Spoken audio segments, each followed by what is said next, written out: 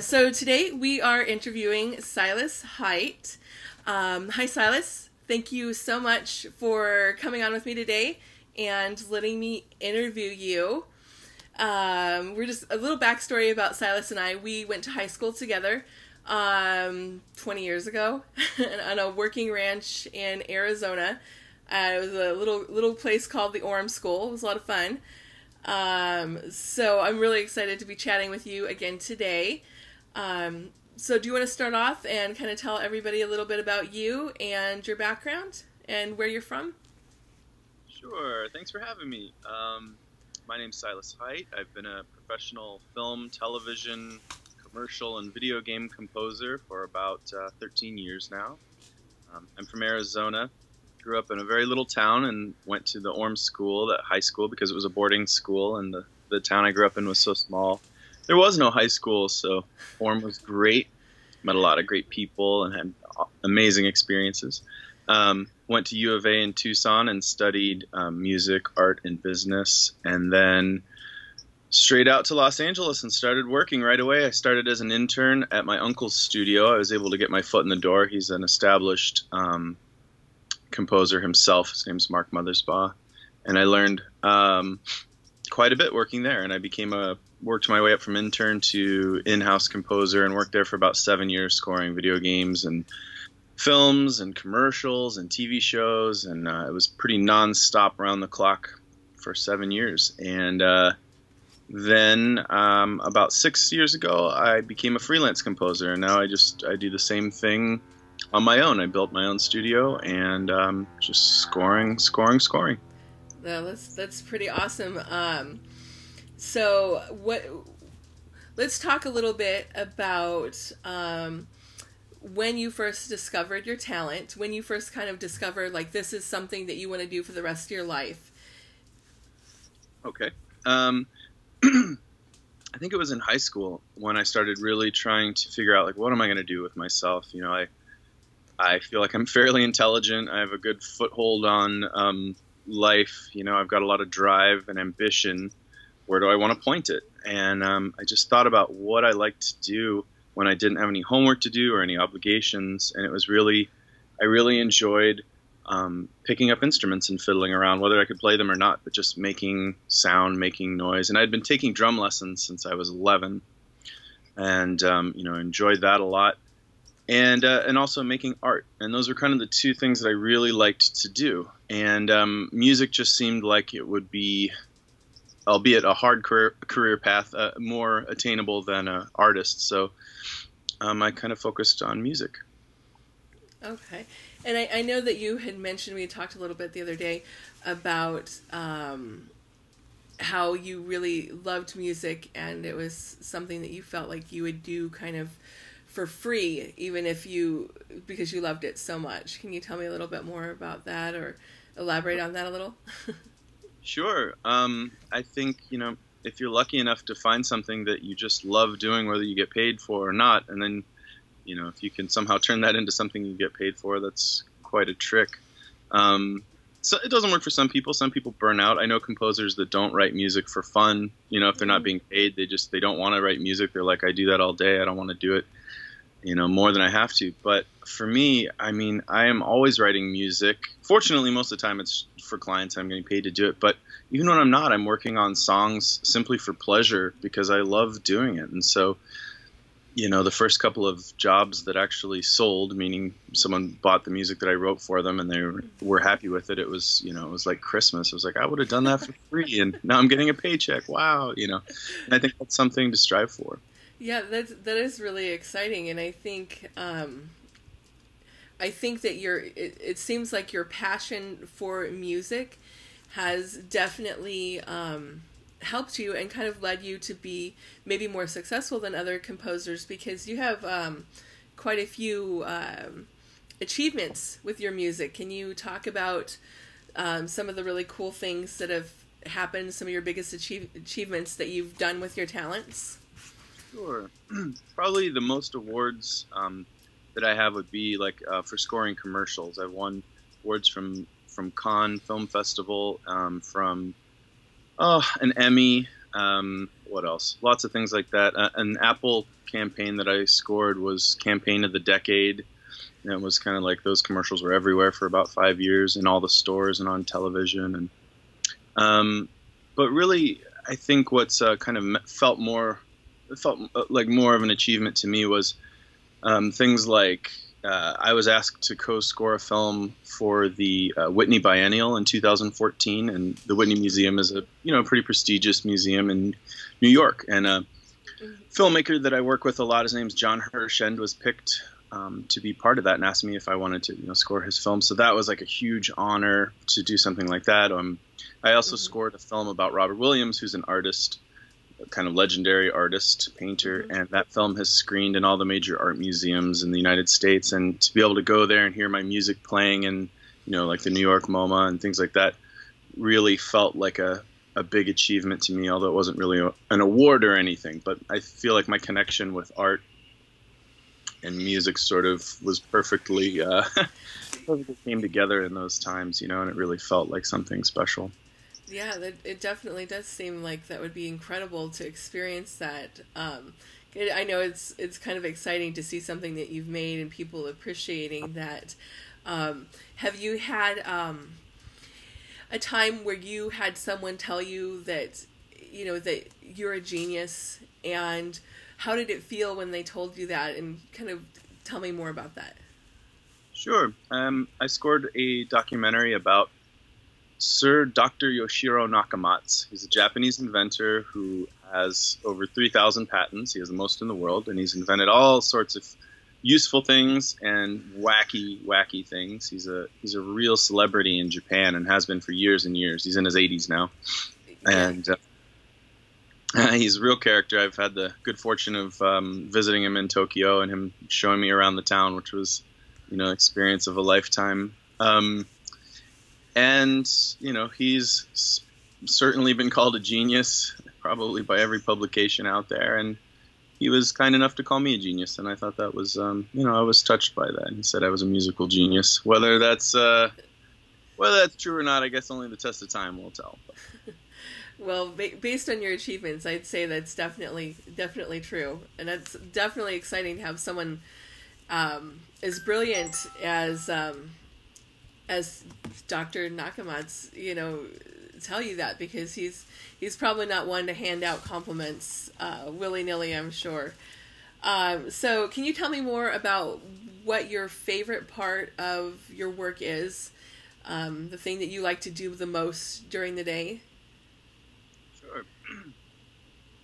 I like when I get a new project and it's fresh and I sit down for the first time and I just throw my hands up on the keyboard or on a guitar or whatever I feel like the best instrument is to start with, and I just kind of go. And when it just starts flowing and the music just sort of comes out, I don't really overthink it. It's more about guiding it to fit within the guidelines that it has to fit, meaning that it has to meet certain criteria. Like, let's say it's a commercial, it has to be upbeat, happy, maybe use these certain instruments, hit these key moments or whatever. But really it's kind of about opening up and just letting the music flow out. That's kind of a great feeling. And then also, I get emails from people fairly often that, they've heard my music on TV and done some research and had to find out who wrote it. And then they tracked me down and emailed and just, let me know how much the music meant to them and how they connected with it. And that's a really great feeling too. That's a really special thing to feel like you're creating work that's connecting with a human that you've never met on a very deep level. I can only imagine that's extremely rewarding to to have that, especially with someone that you don't know, and probably it gives you a lot of validation for your work. I know my kids were really excited when I told them that you had worked on the music from Cloudy with a Chance of Meatballs. They were like, "Oh my gosh, that's so cool! You know that guy?" And I was like, "Yeah." I mean, the movie, the kids. When you have kids, they watch a new movie, like 20 times in one day. So I heard your music on repeat all day one day, and it was pretty awesome. Yeah, that was a great film. I scored a couple of scenes from that. That was a group effort. My Uncle Mark, Mother's Boss, scored that film, and I was working for him at the time, so I took on a couple of scenes, and the music was recorded by the London the London Philharmonic Orchestra in London at Abbey Road Studios. So that was a real honor. And, I've done a lot of kids shows actually, and it's really cool to tell a kid, like, you tell a kid, hey, I'm a composer, and they don't really quite get it. And then you say, have you seen Shaggy and Scooby-Doo? Like, I wrote music for that. And they're like, what? And their mind is just completely blown. But I've done a lot of kids stuff like Shaggy and Scooby-Doo. And that was nominated for an Emmy, actually. And Disney show for little kids called Dance-A-Lot Robot, which was cute. It was about getting kids up off the couch and, like, getting them to exercise and dance around. And, did a little bit of Rugrats stuff at the tail end.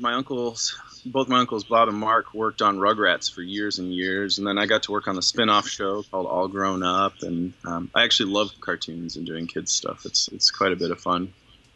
Yeah, I love kids stuff too. Being a mom of 7, I get bombarded with kids stuff a lot, but I actually went to school for animation. A lot of people don't know that. And only reason why I didn't pursue the career is that I found out that to work for Disney, I had to move to California. And I wanted to stay in Arizona with my family and my friends. So I was like, well, okay. But I still make little animations and cartoons here and there. Awesome. But, yeah, doing stuff for kids is a lot of fun because they get so excited about it. And it's really fun to see their faces. So let's talk about failures. Because I always tell my people, my followers, my genius tribe, I tell them that failure is not a bad thing. And I want to know about if you have a biggest failure and how you overcame it. I can't say that I can't think of one thing that I would say that's my biggest failure. However, there are plenty of disappointing road bumps along the road to success. And being a freelancer, I feel like possibly more so than a traditional career. There are constantly projects coming up, that I get to either demo for, or someone says, hey, you'd be great for this, and they just don't work out for whatever reason. Either the competition is fierce, and they perhaps they're already best friends with the composer, or somebody else's music was a better fit, or budgetary things, or all sorts of things. So there's always these amazing opportunities swirling around, and not all of them work out, and it can be really heartbreaking. And I can see why people can get so frustrated that they quit. I mean, things that would really make you extremely famous or wealthy, they just don't work out. They pop up and then don't work out. And you just have to, or I just have to, I keep it in perspective, and I try, and I realize that if there's 5 amazing things happening that could happen and 2 or 3 of them work out, and that allows me to have a career writing music and just do that all day, then that's fine. Then that's good enough. I'm lucky to be doing that and just be grateful. So it's about keeping perspective. And I'm sure in keeping with the theme of your podcast, there's a famous quote out there. I don't remember who it is, but I want to say it's, someone from Edison or something, where they talk about failing 1,000 times and then they succeed on the next time because of all those failures, Yeah, absolutely. I think that quote is commonly attributed to Thomas Edison, but I think it's kind of contested if he actually was the first person to say that. But it's true, and if you never know that if you give up, that next time you might try might be that one time that's just, you blow up and things just go crazy. And that's really awesome advice. I love that. Do you have any other advice for the people listening on how they can take their talents and turn them into something that they can earn a living from, and something that they can also touch others with? Yeah. I mean, I think it's finding, what you're passionate about and really pouring yourself into it. And it's okay to not be 100% sure or know exactly what that is, but try it. And, I'm not the best composer in the world. I'm not the most musical. I'm not a virtuoso on any instrument.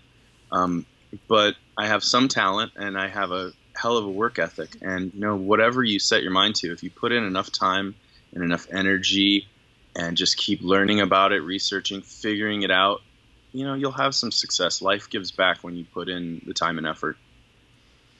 Yeah, I love that, and I think that's absolutely true, that you get what you put in. So, that's great. So, what cool projects are you working on now? Anything interesting that you can share with us? I'm always working on really interesting stuff that I would love to talk about, but unfortunately I do sign non-disclosure agreements pretty much for everything I work on. But if you follow me on Twitter, which is Satin Cowboy, that's my handle, I post the latest stuff there. But I can say that I wrote music for a very big video game that's just going to be coming out, any minute now. I constantly have commercials I'm working on that pop up on TV, and I always make sure to repost those on Twitter and Facebook and stuff like that. Those are really cool. I'm working with the Perth Symphony Orchestra on a concert of my music. They'd like to play some of my music live with their orchestra, so that's pretty exciting. That'll be hopefully sometime in 2017. We're working on the date. And there's always good stuff happening. I'm actually finishing up a solo record right now that I'll be putting out very soon. So, yeah. And if people want to listen to your music, where should they go to find you to listen to your music? Either SilasHeight.com or I have a SoundCloud account, and my name on there is Satin Cowboy, all one word. Awesome. Well, I really appreciate you coming on with me today and sharing your genius with all of my followers. Is there anything else that you want to share that you feel that would be valuable to the listeners? I think they need to stop listening, get out there and do it. Well, awesome. I just loved talking to you today and everything that you shared. And so I really appreciate it. And hopefully we'll get to chat again soon. And it's very awesome. So everyone, until next time, go show the world your genius. And goodbye.